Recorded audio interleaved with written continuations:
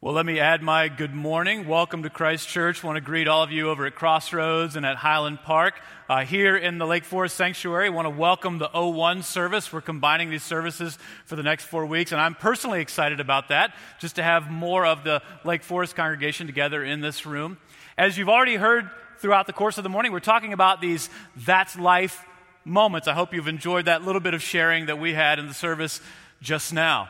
One that comes to mind for me, inevitability of life is that whenever you get anything new, inevitably, sooner or later, it's going to get wrecked. You know, you buy something new, it's perfect, and you sort of protect it, and it's going to get wrecked. So about a year ago, we did a lot of work on our home, did a big remodel, and I'm really neurotic. I mean, OCD about, getting on my kids. Don't wreck the new floors, don't wreck the new walls, don't wreck the windows.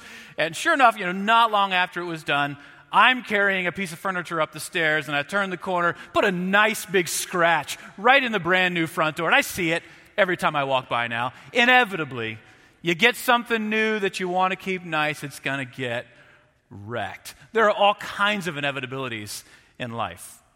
But what we're going to focus on for these next 4 weeks are the big ones. The big inevitabilities of life that are true for all of us. And we're going to look at the perspective change that life with God can make. There are a lot of things in life where just in defeat we go, oh, that's life. But with God, there can be a perspective shift that in that very same thing, we might see things totally differently and say, now that's life. So we're going to take a look at 4 of these areas over the next 4 weeks, and we're going to look at it through the lens of the book of Romans, chapters 5 through 8. So this is sort of the center section in the middle of the book of Romans, and Bible scholars for centuries have loved this section of Romans because it so clearly contrasts the life and hope that we find in God with the sin and death that we see in the world all around us. So we're going to focus on these chapters, and we're going to see how you and I can see life through a different lens in these areas that are just inevitable. And if we're going to talk about the inevitabilities of life, we can't escape talking about death. Benjamin Franklin is given credit for having said it first. He said, "In this world, there's nothing certain but death and taxes." Now, I'm going to leave it to Mike Woodruff when he gets back from vacation to talk about taxes. But we're going to take a stab at talking about death this morning. So can I invite you to turn in your Bibles to Romans chapter 5? If you're not a Bible carrier, there's a lot of Bibles around you in the sanctuaries, or you can just turn it on your phone, on your device. We never have to be far from a Bible these days. Really easy. Romans chapter 5, I'm going to be reading from the New International Version. And if you have a choice of versions on your device, you can choose that. We're going to spend some time looking at some of the language that we see in Romans chapter 5 to help us with this perspective shift. We're going to end this morning by looking at the opening verses of Romans 5, but we're going to spend most of our time looking at verses 12 through 19. And so we're going to start in verse 12, and we're going to ask this question: how did death come to be a part of life? If one of the great certainties of life is the fact that everyone dies, how did that come to be? How did death become a part of life? The scriptures give us an answer, and we see it. We're going to read verse 12 as the beginning of this section where Paul, the apostle, begins to unfold some thoughts. So we're going to read verse 12. It says, "Therefore, just as sin entered the world through one man, and death through sin, and in this way death came to all men because all sinned." Now, his thought continues, but I'm going to stop there and focus on a few things that emerge just in those words that we just read. And I'm going to build on an idea that Mike actually talked about last week, and it's that sin affects the world and it affects all of us. And he pointed out, and I want to reemphasize, that sin is not a popular idea in our culture. Maybe it's not popular with you. We're real comfortable talking about mistakes. We're willing to say things don't go right. We're even willing to admit that we've made wrong choices and done things that we weren't supposed to do from time to time. But when it comes to admitting that you and I and everyone born is a sinner who has offended a holy God, now that causes a lot of people to step back and go, "Now, I don't know if I want to go that far." But I want to say to you, that's exactly what we find in the Bible. That it's more than just mistakes. It's more than just things that go wrong. There is a problem called sin, and that's the reason that death has become a part of life. So this passage begins with this foundational idea. It said, sin entered the world. There was a time in history where sin became a part of our reality. And of course, it points back to the opening chapters of Scripture. And right after God had created all things and put his first human beings, Adam and Eve, in the paradise that he had created, in Genesis chapter 3, we find the story of sin entering into the world through Adam and Eve disobeying God and turning away from his ways. Now, God had warned Adam and Eve. He had told them, I give you everything, this beautiful creation that produces life in abundance all around you. I've given you the gift of never-ending life. It's the greatest gift that ever could be given. But if you choose to disobey me and go your own way, then on that day you will die. And this wasn't just a vindictive threat of a jealous God saying, if you touch that fruit on that tree, I'm going to kill you. Nothing like that at all. It was a recognition that life is found in a relationship with God. And if they chose to walk away from that relationship, then they're walking away from life. And that's how death came into the world. And because Adam and Eve began to experience death, then it was passed on to everyone after them. So on that day, they died spiritually. They were separated from God. And even though they lived for many more years on the earth, they were destined, when they perished from this earth, to move into an eternity separated from God. Eternal death, which is separation from God. And so everything since then moves toward death. And we see it all around us. Every one of us, along with every living organism on the planet, has a lifespan. I'm too young to make jokes about aging, but even at 40, I'm painfully aware that the trajectory of my body and mind and everything else is not going up any longer. Everything is harder. And it's not just physical, living things that have a lifespan. Even non-living things have a lifespan. So structures and cities and civilizations that at one time were spectacular become ancient ruins. New homes become old homes. I drive a 12-year-old Chrysler minivan. It's not awesome. It's got signs of death on the outside, on the inside, under the hood, signs of death all over, because everything moves toward death. And it's not just physical things that die. Relationships die. So we're playing with this idea of that's life, putting a hashtag in front of it, because a lot of social media tags say hashtag that's life. If you go onto Twitter, the majority of hashtag that's life comments you see will be about relationships that are broken and have left somebody disappointed or heartbroken. And they say, hashtag that's life. Relationships die. Fame dies. Influence dies. Dreams die. I think every one of us at some time in our life had a dream that we would do this or that thing, or that our life would go a certain way, and it didn't go that way. That dream died, and we moved on to something else. Everything in life moves toward death because sin entered the world. But there's another thing I want to point out in Romans chapter 12. It says that sin entered the world, chapter 5, verse 12, through one man. And death through sin, and in this way death came to all men because all sinned. Sin came to you and me through Adam. Now that raises a problematic question, at least for me, and I think maybe for many of you. Why is it that because Adam and Eve disobeyed God, did what he told them not to do, now we all face this problem of entering the world as a sinner under that same separation from God, that same curse of death that was really their fault? How is that just? So to help us get our mind around that, we need to think about these categories that we find throughout the Scripture of a corporate identity. All of Scripture is built on this foundational idea that every person on the planet that's ever been born falls into one of two corporate identities. And what I mean by that is they are represented by one head, one man, the Scripture says, whose defining moment rolls down to all who are associated with him.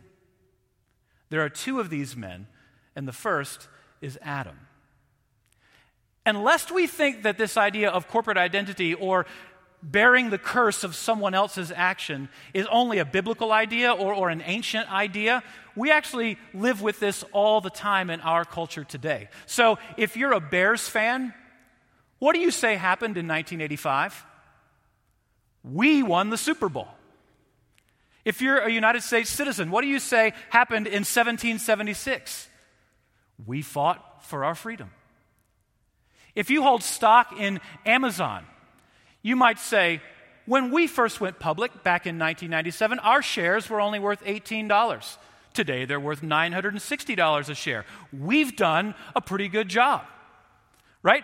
The benefits, the rewards of the defining moment of an organization rolls down to everyone who is associated with it. And when we see those rewards, we gladly identify ourselves with that corporate identity. And it goes both ways. It's not just the rewards of positive defining moments, but it's the curse of those negative ones as well. And that's what we find with Adam. The curse shows up for every one of us because we have been born associated with Adam. We've been born in this corporate identity that's defined by Adam's defining moment. And then just by birth, you and I and everyone who's been born is associated with it. We are then sinners in the way that he was, and we bear that same curse of death.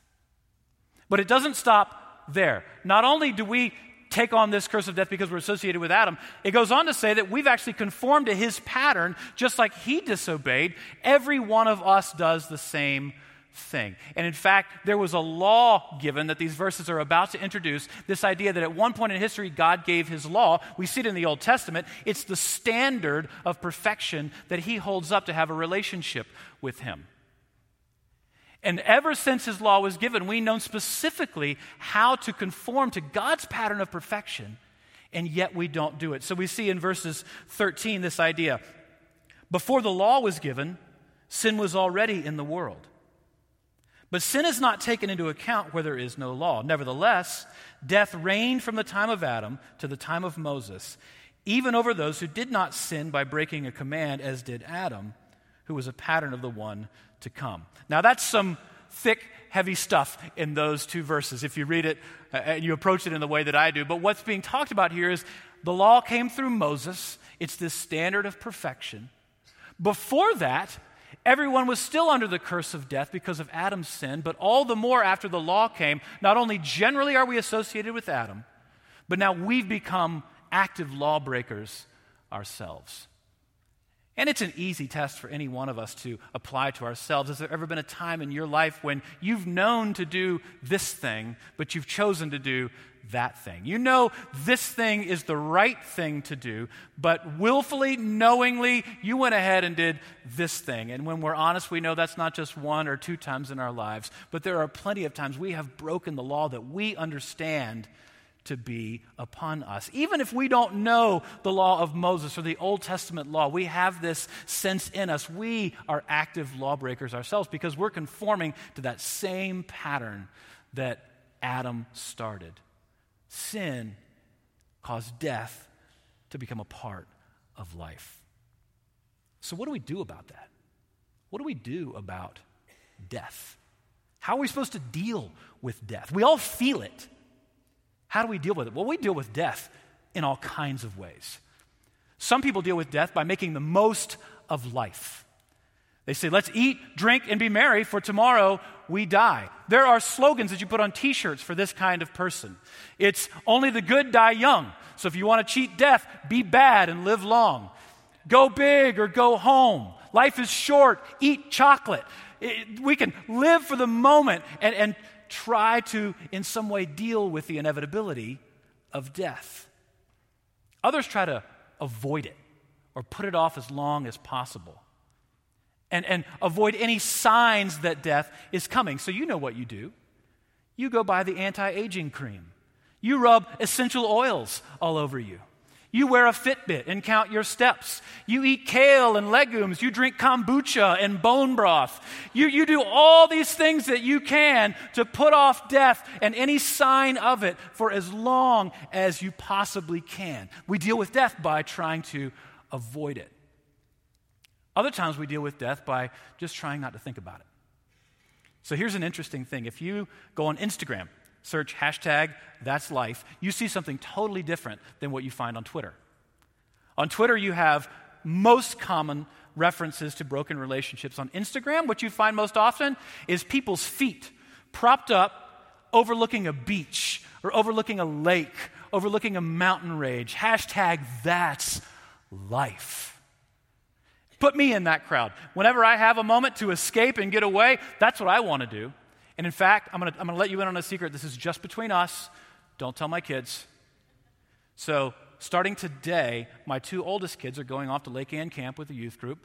My next 2 kids in line are going to go to a sleepover with a friend's house. I've only got 1 kid left in the house. He's 2 years old, and if we can pawn him off on somebody for a couple of days, then you're going to see Instagram, #That'sLife, Dina's feet and my feet propped up overlooking anything that we can find, because we can escape, right? We can get away from the pressures and stresses of parenting. If you're counting, yes, that's 5. And that's the idea, right? When we want to get away, we want to escape, and we say, oh, that's life, because when I get away, I can put aside the pressures of life. I can put aside the stresses of work. I can just get away, put those things out of my mind. That's life. And I think for many of us, that's how we treat the inevitability of death. Just don't make me think about it. Death is painful. The death of loved ones is painful. And so sometimes we just want to put it out of our minds. Still others deal with death by thinking about it too much. Maybe you're constantly living in fear or way overprotective of yourself or your loved ones. Or maybe you're trying to make friends with death by getting involved in witchcraft or some other practice that's how you're dealing with death, by trying to get close to it so that you're not intimidated by it. There are so many ways that we deal with death, and however we experience it, however we deal with death, we know it's coming for us one day, and we instinctively search for a reason for hope that somehow we can overcome it. We instinctively look for a reason for hope that we can somehow overcome the inevitability of death. And so the main thing I want us to see today is that there is a better reason for hope that you and I can overcome death. There's a better reason than trying to just live for the moment. There's a better reason than trying to avoid death or put it out of your mind or fixate on death. And the better reason for hope comes in the next few verses here in Romans chapter 5. So we've seen the bad news. The bad news is that death became a part of life because of sin, and this curse of death has caused everything to move in that direction. But we're about to hear about a gift. And it's the gift of life. And we're going to see in the next few verses how the gift of life in every way is more powerful and can conquer the curse of death. So we're going to begin in verse 15, and we're going to move forward. And this gift of life, as we'll see, comes through another man.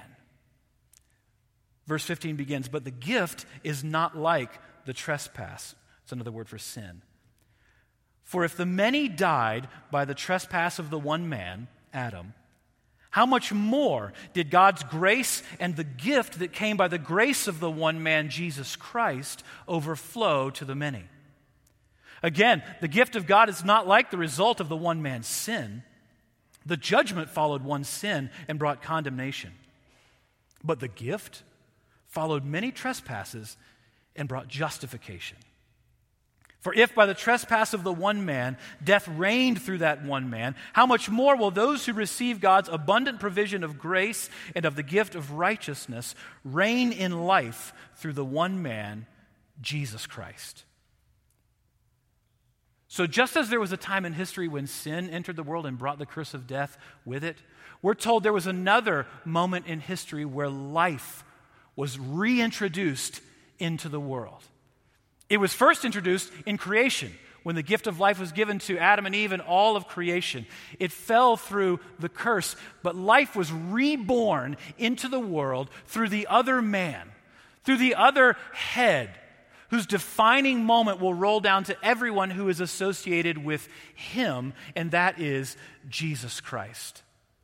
And in these verses, the Apostle Paul, the writer of Romans, wants us to see just how much more powerful, just how much greater the gift of life is than the curse of death. So when we look in verse 15, we see that while the gift of life follows the pattern of the curse of death, that is, the righteousness of Jesus rolls down to all who are associated with him in the same way that the curse of death rolls down to all who are associated with Adam. It follows that same pattern, but it's different. How is it different?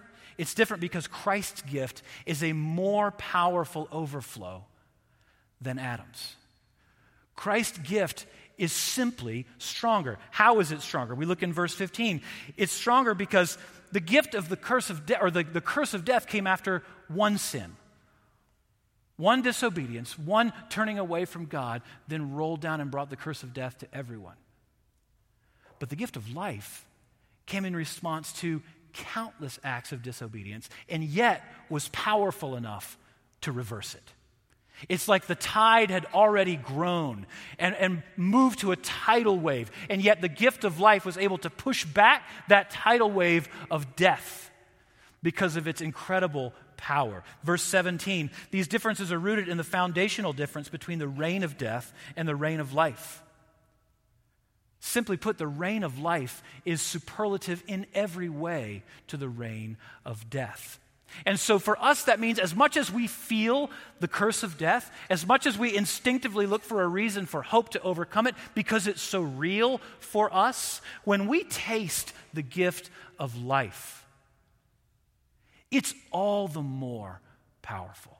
It's all the more consuming and gives us true reason for hope for then overcoming the curse of death. Verses 18 really sums up, verses 18 and 19 sum up the difference here and boil it down to what it's all about for you and for me. So verses 18 and 19 really wrap up Paul's thought in this little section, and he says, consequently, just as the result of one trespass was condemnation or death for all men, so also the result of one act of righteousness was justification that brings life for all men. For just as through the disobedience of the one man, the many were made sinners, so also through the obedience of the one man, the many will be made righteous. At the end of the matter, it's a question of disobedience or obedience to God's perfect will that allows someone to be in relationship with him that brings life. Adam's disobedience rolled down to all who are associated with him and brought death. Christ's obedience, Christ's righteousness rolls down to all who are associated with him and brings life. So how does this work practically for you and for me? You might go, man, those are big ideas. Whew, I believe that, but what does that mean for me in my life? How do I apply that? How do I wrestle with that? How do I think about that in practical terms? And this is my take on it. My take is that every one of us, along with everybody else on the planet who's ever lived, does good things and bad things. We all do righteous things and sinful things. We're a combination of those things in our life. And the things that we're most characterized by form the way that people judge us or perceive us. So someone in your life, generally good person, most of the time they do good things. They're not perfect, but you look at that person and go, yeah, that's a good person. You might think of somebody else in your life that, boy, they're just always sideways and just got an attitude that rubs me wrong, and they do things that I just go, man, you shouldn't be doing that. My mom would say, don't hang out with you. That's kind of a bad person. This is what we do, right? We look at what we do and what others do, and we make a judgment about who we are, what characterizes us. We do this for ourselves. We weigh our own good and bad actions, and we weigh the good and bad actions of others, and that's just the way life is, right? We typically get what we have earned in that respect. But sometimes we receive a judgment that we did not deserve. On the positive side, sometimes that's a gift. Something goes our way, and we benefit from that we didn't have anything to do with, but we receive it gladly. Other times, we receive a judgment on us that we don't deserve, and it's kind of a curse that man, I didn't really deserve that, but we feel that comes our way. Fundamentally, God deals with you and me not on the level of adding up the good or bad things that we do. It's not like it is on a horizontal plane when we're looking at one another and we say, man, that's a good person or that's a bad person. God looks at us primarily through, are we associated with Adam or are we associated with Jesus? And this rolls down to us. It's like when we're in Adam, no matter how many good things we do, it always gets sideways. It's always this pull, this bent toward sin and brokenness, separation from God. It's like I have a new plant, and no matter how much I water it and fertilize it and care for this plant, it just keeps on dying. No matter how many good things I do, there's just something innate in that plant that's just not going to live. It's just going to die. That's the feeling of that curse of death. No matter how many good things we do, we can't overcome that curse.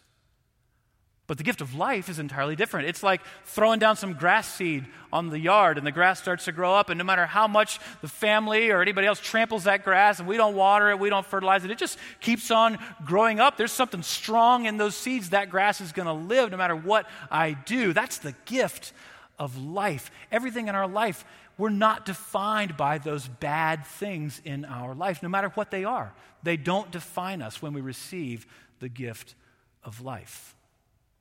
Let me give you another way to think about this. There's a fairly well-known pastor and author named Thabiti Anyabwile, and he's done some great work on the idea of race and ethnicity. And he makes the case that race should better be understood as a theological category rather than an ethnic category. And so he says, you look around the world, there are many ethnicities, people of different ethnic and national backgrounds, but really only two races. And this follows with biblical thinking that there is the race of Adam and the race of Christ. Now, while we can't do anything about our ethnicity, who you are is who you are. Where you're from is where you're from. Your family of origin is your family of origin. You can't do anything about your ethnicity. But the good news is we can do something about our race.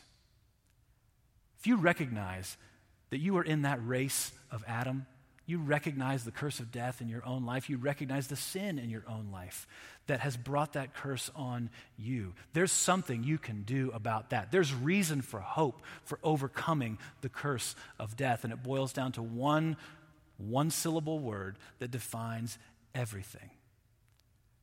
Faith. Faith.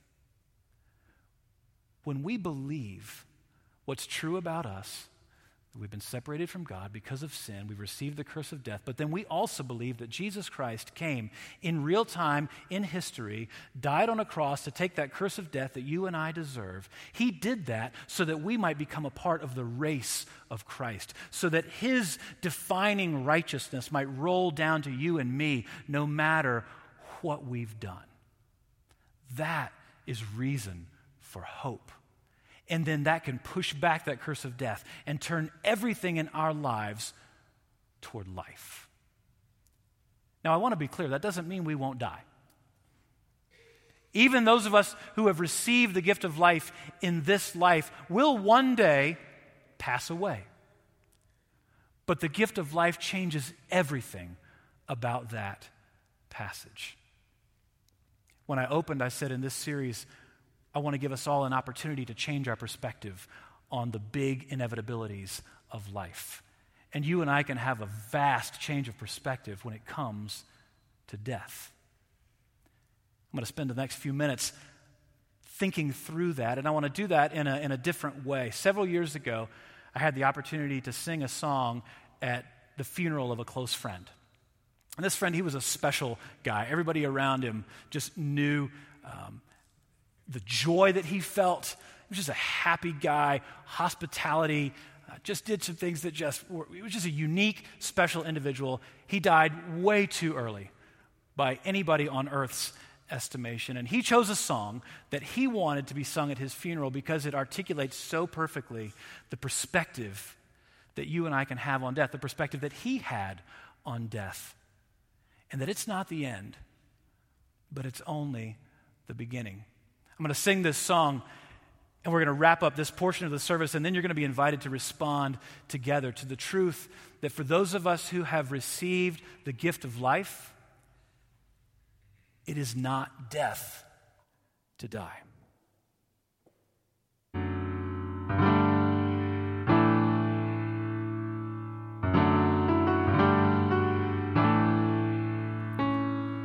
It is not death to die, to leave this weary road and join the saints who dwell on high, who found their home with God. It is not death to close the eyes long dimmed by tears and wake in joy before your throne, delivered from our fears. O Jesus, conquering the grave, your precious blood has power to save. Those who trust in you will in your mercy find that it is not death to die.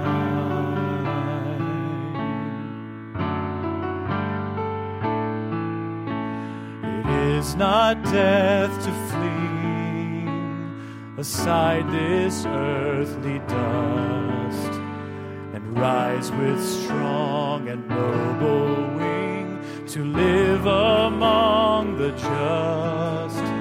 It is not death to hear the key unlock the door that sets us free from mortal years to praise you evermore. Oh, Jesus, conquering the grave, your precious blood has power to save. Those who trust in you will in your mercy find that it is not death to die. Oh, Jesus, conquering the grave, your precious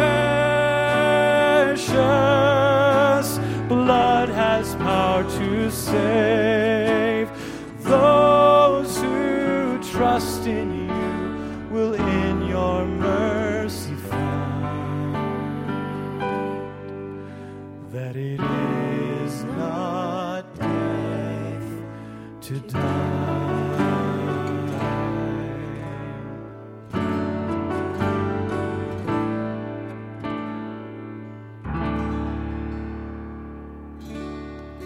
Would you please stand and worship with us as we respond to this message? In Christ alone, my hope is found. He is my light, my strength, my song. This cornerstone, this solid ground, firm through the fiercest drought and storm. What heights of love, what depths of peace, when fears are stilled, when striving cease. My comforter, my all in all, here in the love of Christ I'll stand.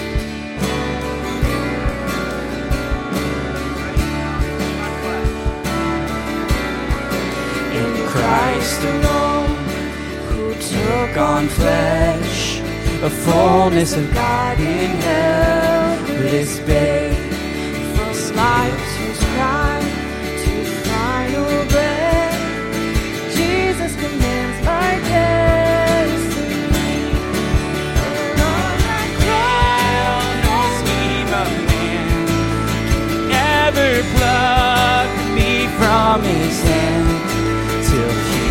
returns or calls me home.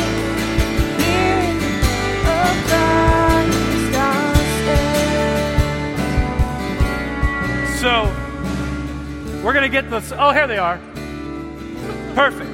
So I was going to do this anyway and come back in between a couple of the verses and give us a few things to take with us, to give us an opportunity to lean into this hope. And can we just back up and start that song from the beginning so we can own it and really grab it? Okay, good. Before we do that, though, I want to bring us back to the beginning of Romans 5 and see the hope that is there for those who have placed their faith in Jesus. It says this: if you have been justified through faith, we have peace with God through our Lord Jesus Christ, through whom we have gained access by faith into this grace in which we now stand. And we rejoice in the hope of the glory of God. Not only this, but we also rejoice in our sufferings, because we know that suffering produces perseverance.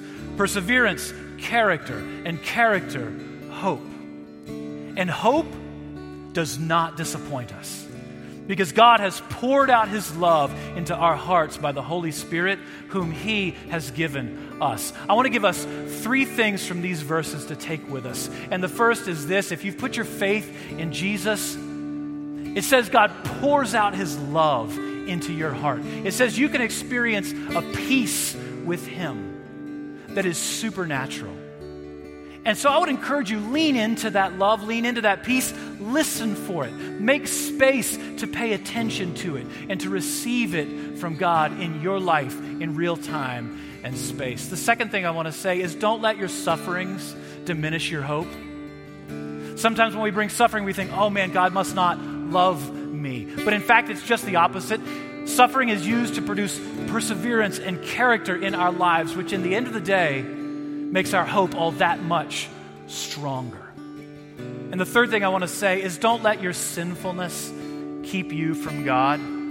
Come to God as you are, not as you wish you were, not as you hope one day to be. You know, sometimes we think we've got to clean up before we come to God and receive his gift of life. Sometimes we feel like because we've been so sinful, we're going to need to keep God at arm's distance, but the invitation could not be more different than that. Come to God as you are. Don't let your guilt or your fear hold you back. Come back and have this perspective that at the end of life, death is not the end, but rather it's only the beginning of an eternity with God. Enjoyment of all that he has created and poured out for you, and it's never-ending life with him. And that's life.